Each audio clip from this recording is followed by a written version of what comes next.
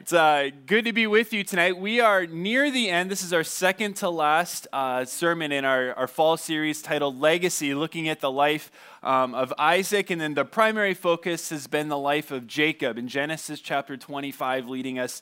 We'll conclude next week with Genesis chapter 35. The main episode of these middle books, or the middle chapters, of the book of Genesis has been the conflict between Jacob and Esau. Early on, even in the womb, we're told that they are conflicted against each other. And then upon growing up, we see Jacob stealing first the birthright from his brother and then stealing the blessing from his brother. And then he leaves home running away from his life under murderous threats from Esau. And then last week, we looked at how 20 years later, there was this glorious reconciliation that happened as Jacob came back, met Esau, they reconciled with one another, and they each went their separate ways. And the story ended with Jacob crossing over the Jordan River and going into the promised land. And if it were a Disney movie, it would have said in Genesis 34, and they lived happily ever after. But it's not a Disney movie, it's real life. And the passage that we're going to look at tonight, and I would encourage you to open in your Bibles if you brought those with. It's also included in the handout which you hopefully received, is Genesis chapter 34, which is one of the most difficult, shocking, horrific passages in all of Scripture. It's confusing, it's troubling to look at, but it's God's word, amen? And I was just laughing to myself this week as a common resource site on the internet that shows different well-known preachers and all the sermons they've taught. When you look at lots of the chapters of Genesis, there's multiple ones. I think for Genesis chapter 32, where Jacob wrestles with God, I believe there was 6 to 8 sermons on it. And then you got to Genesis 34, and there were 0 sermons on it. And I remember studying this passage when I was in undergraduate school. My professor said, maybe we will be judged in heaven for the passages we chose to skip. And so I said, well, I'm not going to skip it, right? Like, let's not have that looked upon us. But Genesis chapter 34 is a difficult passage, and I want to state that up front. This shouldn't be easy for us to read. It's not like a movie or a TV show or a book that has some moral ambiguity at the end. Right, where there's kind of a bad guy, but he does some good things, and you kind of sense a tension about him. At the end of this story, the 3 kind of main actors, the 3 main parties, all come out looking bad. They're morally bankrupt and corrupt. We don't look at them conflicted. We say how this situation played on all parties was simply wrong. And so I'd encourage you to follow along with us. We're going to work through the passage together and draw some lessons from it as we look just at the sinfulness of humanity that's seen in this passage. Chapter 34, verse 1 says, Now Dinah, the daughter of Leah, whom she had borne to Jacob, went out to see the women of the land. And so we're introduced to Dinah, who we've seen, if you've been going through this series with us, we've seen already mentioned that she was the daughter of Leah. And it's specific here that she is born to Leah, not to Rachel or to any of the concubines, specific because of the actions that will follow as well as the characters. And so Leah's daughter, Dinah, goes out, and she's the daughter of Leah. That word daughter actually occurs 14 different times throughout this passage here in Genesis chapter 34. It's one of the 2 key words that keeps coming up. And it actually says that she went out to see the women of the land. It actually, another way to say that is the actual word there is daughters, the daughters of the land. So the daughters of Leah go out to the daughters of the land. And so the idea is here that she's leaving kind of the safety of her father's protective camp, and she's journeying out to see things. Verse 2, And when Shechem, the son of Hamor the Hivite, the prince of the land, saw her, he seized her, and he lay with her, and he humiliated her. And his soul was drawn to Dinah, the daughter of Jacob. He loved the young woman and spoke tenderly to her. So Shechem spoke to his father Hamor, saying, Get me this girl for my wife. So Shechem, who we see is not just any person amongst the land. Shechem is the prince of the land. His father Hamor the Hivite. The town itself is named Shechem. And so he is the prince. He is royalty in this area. And it says that he seized her. Another way of saying that is he took her. Took her is the actual word. Seize gives us kind of this idea in English to help us translate the forcefulness of it. But the Hebrew word is took, a word which appears 14 different times. This word took, and the play on words will come up. Sorry, daughters is 14. Took, I believe, is 10. 10 different times will come up in this play on words to what Shechem took, and then what the response will be in taking back. It says that Shechem seized Dinah and lay with her and humiliated her. Because there's no technical term in Hebrew for sexual assault, some commentators try and get around this passage by playing with words and saying, well, maybe it wasn't actually what lots of people think it looks like. But the scholarly consensus is, yes, this was sexual assault. This was forced rape upon Dinah that Shechem did to her. He humiliated her. It says this, though, that after doing this, verse 3, that his soul was drawn to Dinah, the daughter of Jacob. He had, in a sense, of infatuation towards her. And so he said to his father, Hamor, get or take, same word, take for me this girl for my wife. Now, this sounds crude for us in our English language, but this was the general way they talked back then. Get a wife, take for him a wife. It's used actually both of Abraham and Isaac already in the book of Genesis. Verse 5. Now Jacob heard that he had defiled his daughter Dinah. This idea here that Jacob heard wasn't that Jacob heard directly from a report, but this word had gotten around throughout the community. Word had spread through Shechem. It was the town gossip on what Shechem had done. His horrible deed had started to spread, and the rumors and the gossip was going around, and Jacob, the father of Dinah, heard this. It says this, but his sons were with his livestock in the field, so Jacob held his peace until they came home. He took his peace. He withdrew from the situation until his sons, who would be customary out following and watching all the livestock, came home. Now, it's interesting here because Jacob actually now moves and takes a back seat for the next 20-some verses and just reappears at the last 2 verses of the chapter. Verse 6, and Hamor, the father of Shechem, went out to Jacob to speak with him. The sons of Jacob had come in from the field as soon as they heard of it. And the men were indignant and very angry, because he had done an outrageous thing in Israel by lying with Jacob's daughter, for such a thing must not be done. So Hamor leaves the safety of his city, in that same word that Dinah went out. He goes out, leaves the safety, and goes towards Jacob's camp to initiate a conversation with him. And the sons' response here, as we'll see, they come out and they hear of it, and they are angry. They are indignant and very angry, and it says because what had been done, Shechem had done an outrageous thing, and it was such a thing that must not be done. An outrageous thing, some translations say a disgraceful thing.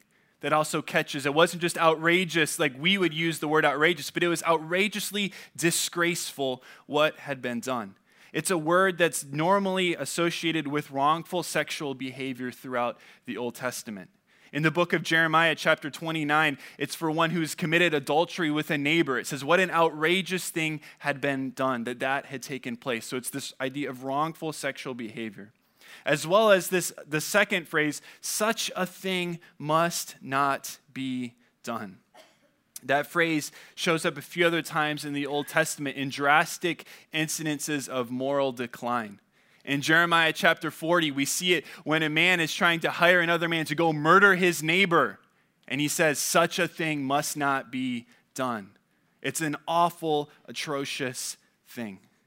Interesting that both of these concepts, that it was an outrageous or disgraceful thing and such a thing that must not be done in Israel, they find themselves both united only one other time as far as I can see in the Old Testament, and that's in 2 Samuel chapter 13.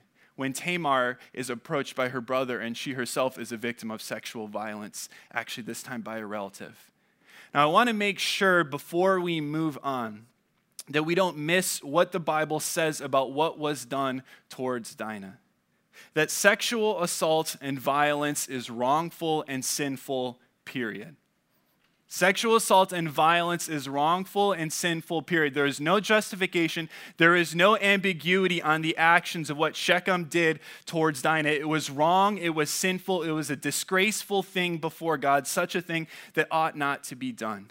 And what he did was totally wrong. And we sometimes struggle with this, and commentators will look at this passage because from here on, Dinah kind of shrinks into the background in this story. She becomes, in a sense, a pawn in the hand of other powerful men who try and play her. But please don't think that because that happens to her, the Bible is in any sense condoning what was done to her. All right, sexual assault, sexual violence is wrong and it is sinful. And Scripture teaches that throughout the whole Bible, including here in this passage. Verse 8. But Hamor, so the father of Shechem, spoke with them, talking to the brothers, saying, "The soul of my son Shechem longs for your daughter. Please give her to him to be his wife. Make marriages with us. Give your daughters to us, and take our daughters for yourselves.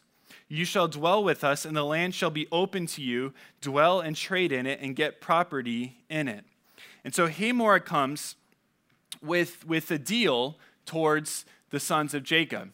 Notice here that Hamor skips over the motivation or the reason why he's coming, right? He kind of doesn't, this outrageous thing, he doesn't even name it. He doesn't even seem to mention it, even though it's obvious that everyone knows it, including the brothers who he's talking to. And what he's asking is not just specifically for the hand of Dinah to Shechem, but not just that, but for more, right? Make marriages, give your daughters, that's plural. And what he's asking is for this is an opportunity for us, kind of these two separate groups, the Hivites and the Israelites, to kind of become one group. And he's offering them this idea of a full partnership together in life. We will take each other's daughters and sons, we will intermarry, and the land you can continue to purchase and have property and live into it. Verse 11, Shechem also said to her father and to her brothers, "Let me find favor in your eyes, and whatever you say to me, I will give. Ask me for a great bride price, and gift as you will, and I will give whatever you say to me. Only give me the young woman to be my wife." Shechem here now speaks. And it's a customary thing in that time for some sort of bride price. You're not purchasing someone, but it's a customary gift to be offered to the father of the bride. If you remember, if you've been working through us, when Jacob was marrying into the family of Laban, right, he had to work for many years for both of his wives. The first one he was tricked into marrying. And it was just a customary cultural thing in their time. But Shechem shows his infatuation with it, and he leads with, hey, whatever you want, I'll name. Now, this is obviously not good negotiating tactics, right? If you're looking to purchase something, a house, don't go into it and saying, hey, whatever you want for this, I'm going to pay you for it, right? But it shows his infatuation, his youthful demeanor, and his naivety into going in and saying, whatever you want, whatever I can give to you, you name it, I will do it. Verse 13, the sons of Jacob answered Shechem and his father Hamor deceitfully because he had defiled their sister Dinah. And we see right up front, the author wants to make sure we notice this right away, that all of the interactions that they have with these sons of Jacob are motivated by a deceitful response. And it's important for us to know, not only is what Shechem did obviously was atrocious, it was a disgraceful thing, but how the brothers respond right away. We see this is a deceitful thing that they've done. They're living in sin themselves. So what does their deceit look like? It says this, verse 14. They said to them, "We cannot do this thing, to give our sister to one who is uncircumcised, for that would be a disgrace to us. Only on this condition will we agree with you, that you will become as we are, by every male among you being circumcised. Then we will give our daughters to you, and we will take your daughters to ourselves, and we will dwell with you and become one people. But if you will not listen to us and be circumcised, then we will take our daughter, and we will be gone." So they first answer Shechem. He says, whatever you want. And their request is this: we want not just you, but all of the men of the area, all of the men of Shechem to be circumcised. Right? They answer Shechem first. And then to his father, to Hamor, they say, if this happens, then all that you have asked, this mutual agreement between us will take place. We will become one people.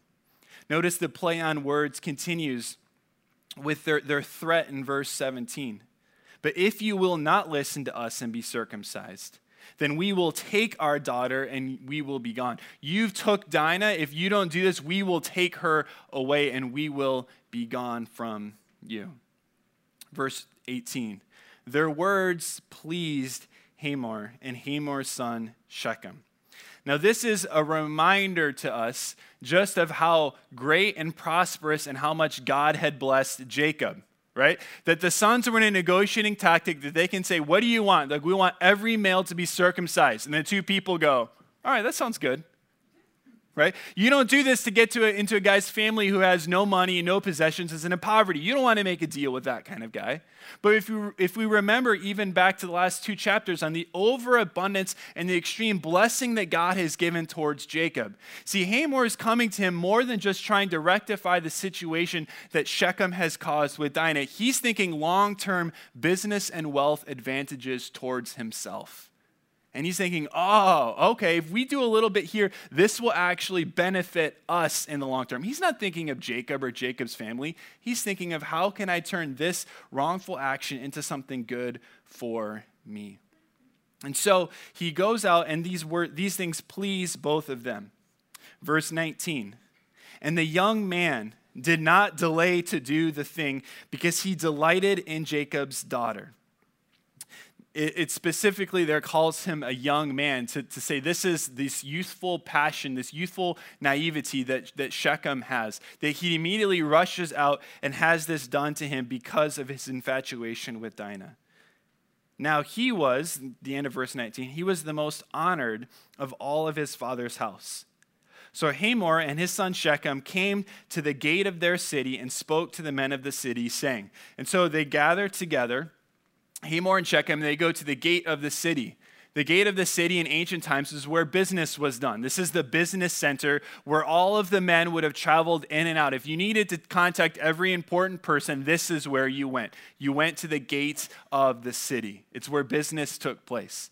And the two of them, remember that he's the king and Shechem is the prince, and he's the most honorable of them. They go and they say this, verse 21.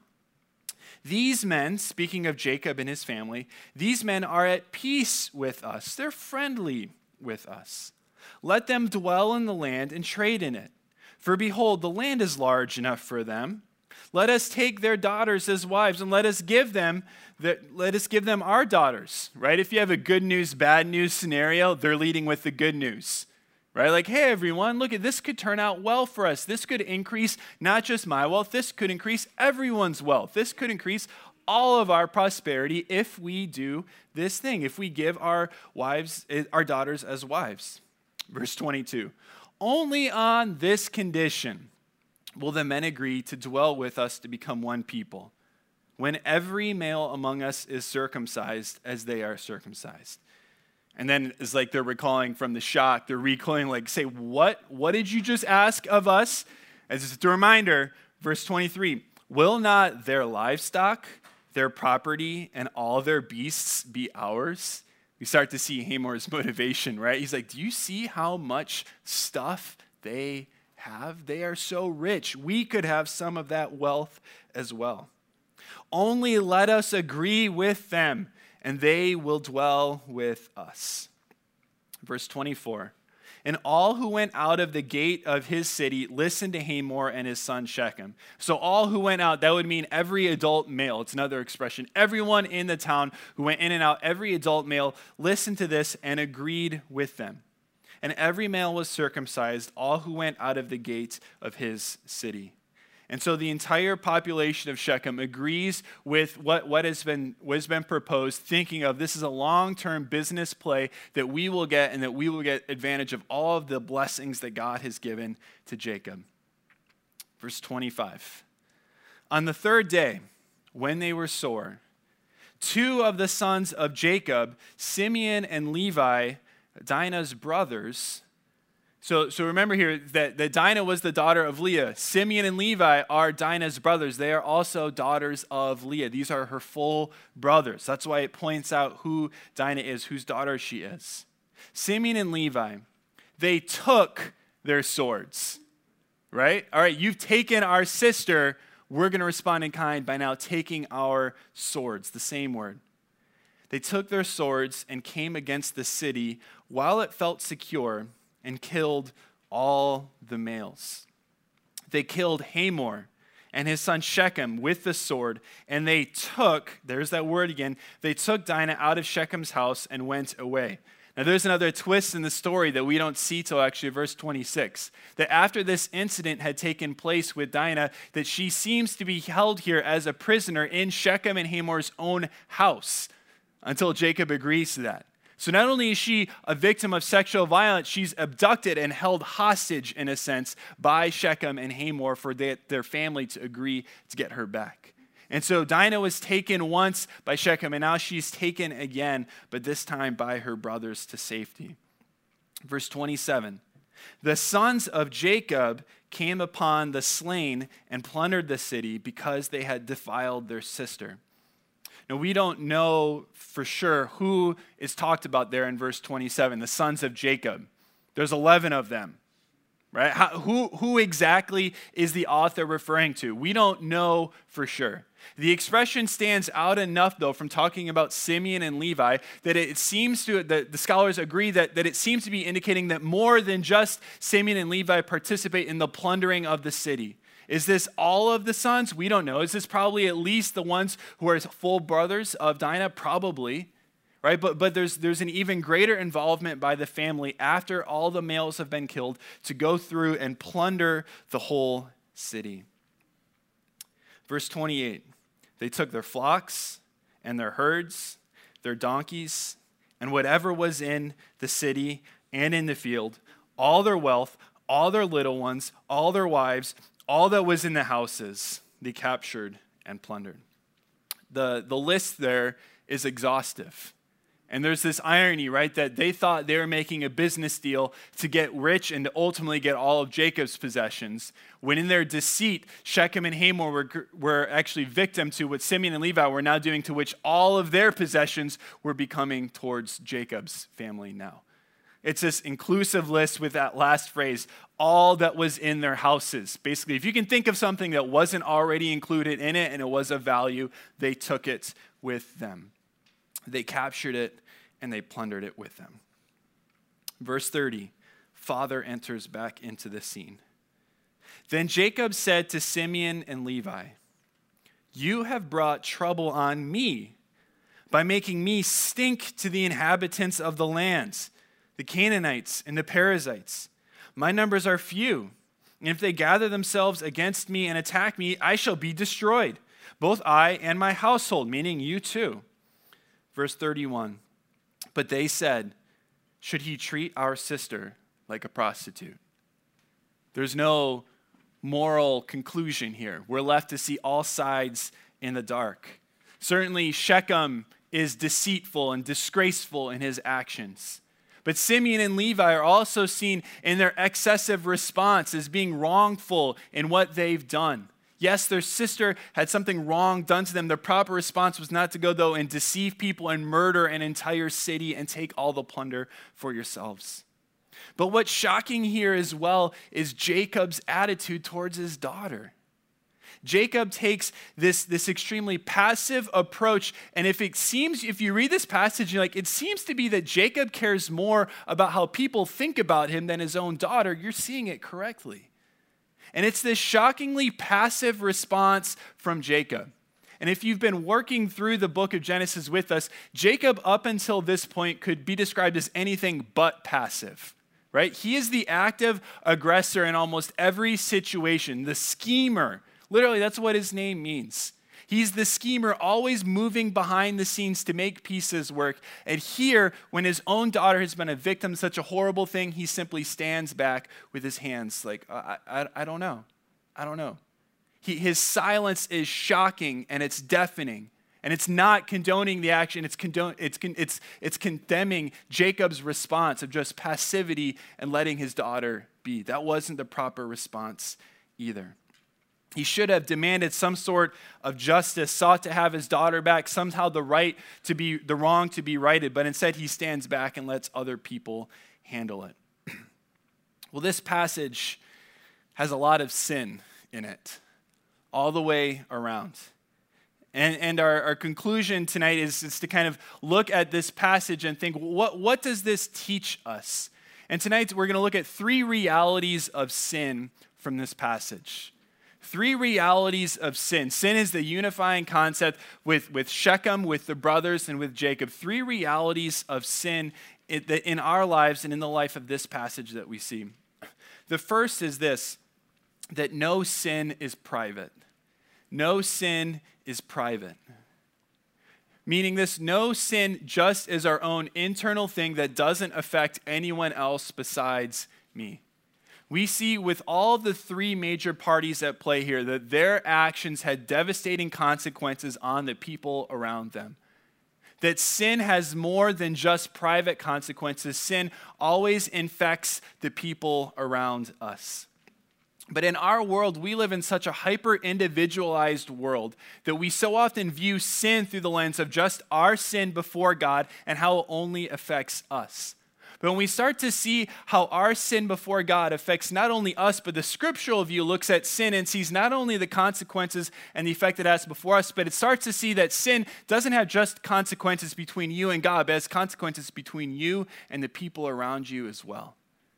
That no sin in your life is just a private thing that has no bearing or no consequences on the people around you.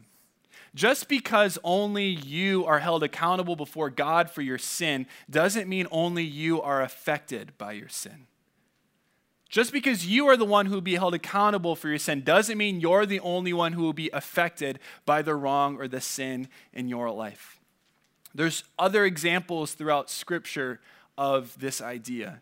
The most obvious to me is in the book of Joshua chapter 7. That the people of Israel have just entered back into the promised land after the Exodus has taken place from Egypt. And they've had a great battle at Jericho where God's given them the victory. And then they send a small group up to Ai, and they are utterly destroyed. And in the passage that Joshua goes and he seeks God's face, he says, God, what's happened? And God's response is, Israel has sinned. Israel has wronged me, has done against what I have commanded it to do. There were public consequences towards the sin. And then God gives him the process. Joshua goes through and it ends up being one man's sin. It was Achan's sin. But his sin that he committed in private that only he knew had such public consequences and actions towards others. My friends, our sin has consequences not just between us and God, it certainly does, but it affects everyone around us in our lives too. Now, I hope that the gravity of your situation between you and God and the separation of your sin should motivate us to deal with our sin between God. But if it doesn't, just think of how sin affects the people around you. Think of how your sin affects your family. If you're married, your sin affects your spouse in great ways. If you're a parent, your sin affects your kids beyond what you would probably even think. It affects our family relationships. It affects our friendships and the other relationships that we have. It affects our work. My friends, our sin affects the church. That the sin of believers affects the church in negative ways when it's left undealt with. And no sin is a private affair between you and God. All sin ultimately has public consequences and is a far-reaching thing. The second reality of sin that we see in this passage is that no sin is excusable. No sin is excusable. See, Simeon and Levi rationalized their response in their mind. Right? They rationalized, they excused away their response towards sin because what was done to their sister was awful. Yes, it was an awful thing. And so they used that awful thing to excuse what they were then about to do. And they thought, well, it's okay because this is what happened and now we're responding this way. But the response that Simeon and Levi has is a wrong one in its excess. It's not that they shouldn't have done something, but it was no reason for them to go and slaughter and murder an entire city. And we too, just like Simeon and Levi as well, I think we so often struggle with rationalizing or excusing the sin that's in our lives. At least I know I tend to do this as well. Well, what excuses do we make for sin in our lives? What excuses do we make? I think one excuse that we can often make for sin is, it's just who I am. Sin is just who I just have a short temper. It's just who I am. The Bible says not to be angry, but it's just who I am. I can't change that about me. I can't change the fact that I'm an impatient person, and every time someone changes something, I can't handle it. That's just who I am. I'm impatient. Or I have this, or I have that. It's just who I am. And we can use this to explain away our sin. Even in so much of the rise of, in our days, we have all these personality types. You can identify yourself by numbers, by letters, by like animals, by Disney characters, right? You can identify your personality by all these things. You're like, oh, well, that's just my personality type. That's the sin that I have in my life. And we make it like it's an excusable thing because that's just who I am. Another excuse that we so often make for sin, it's because of my past. It's because of my past. If you only knew what my childhood was like, if you only knew my upbringing, if you only knew what I've gone through in life, then you would know why I do this, why I treat people this way, why I live like this. No, please understand, I'm not trying to downplay the effect that our upbringing or certain pains or hurts in our lives has on us. But I'm saying using the hurt and the suffering in our life to justify sin is never okay. Using hurt and pain in our life to justify sinful behavior in our life was never God's plan or intention, and it does not honor or please God.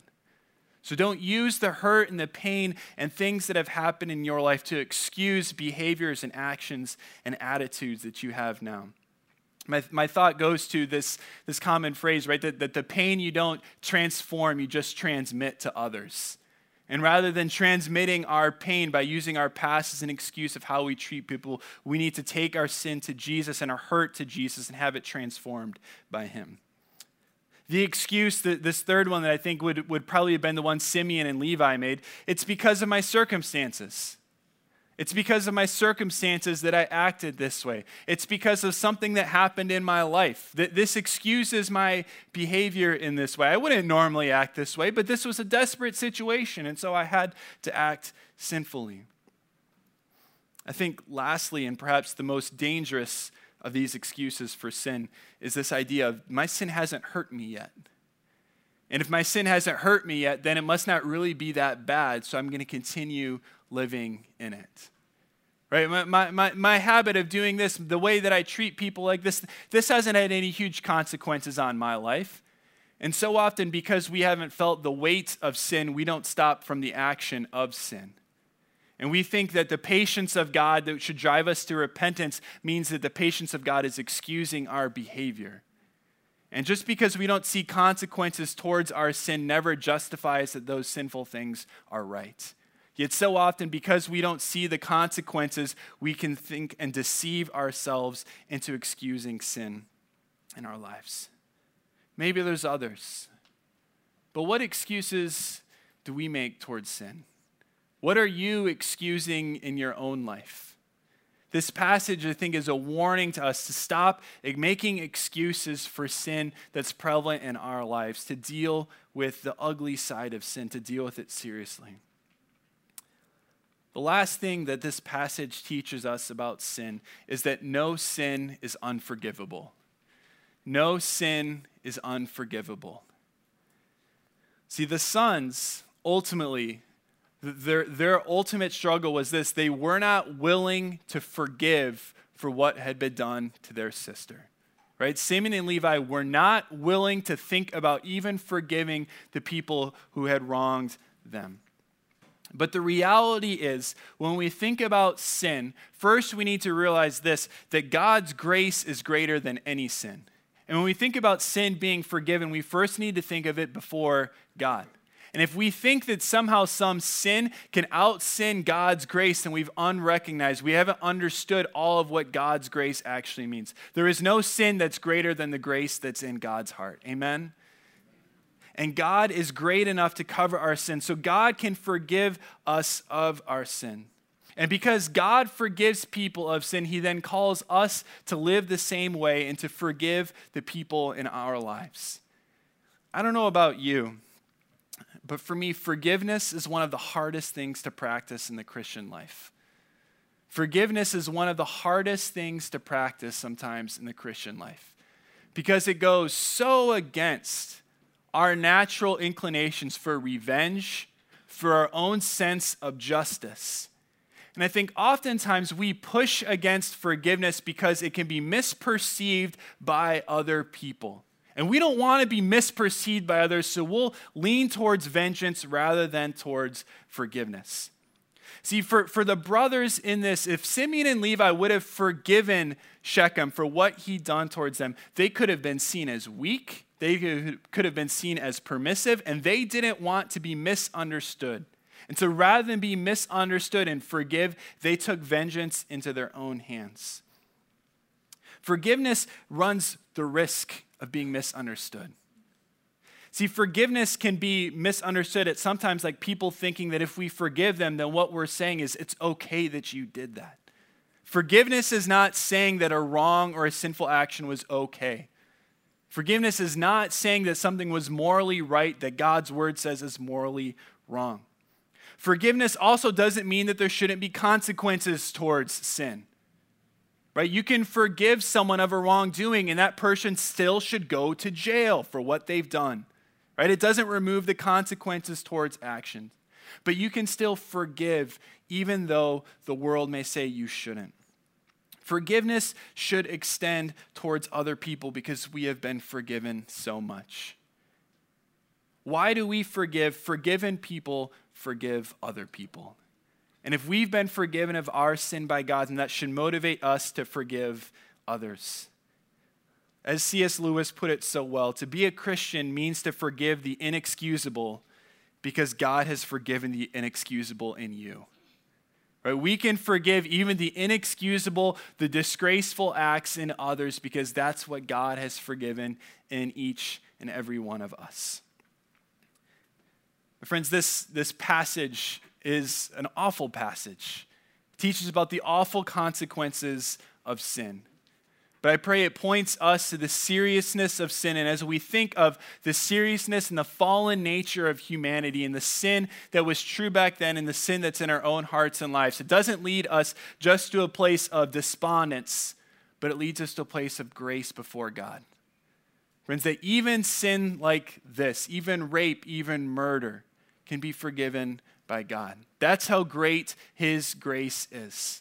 If his grace is big enough to cover that, his grace is big enough to cover any sin that's in your heart, any sin that's in my heart. God, we do thank you for the grace that we find in Jesus Christ, for the love that was displayed by his sacrifice for our sin on the cross. God, we pray that as we read stories like this one, that we would be motivated to deal with the sin that we see in our lives. That we wouldn't make excuses for it any longer. That we wouldn't harbor up in our hearts unforgiving attitude towards others, but would learn to forgive.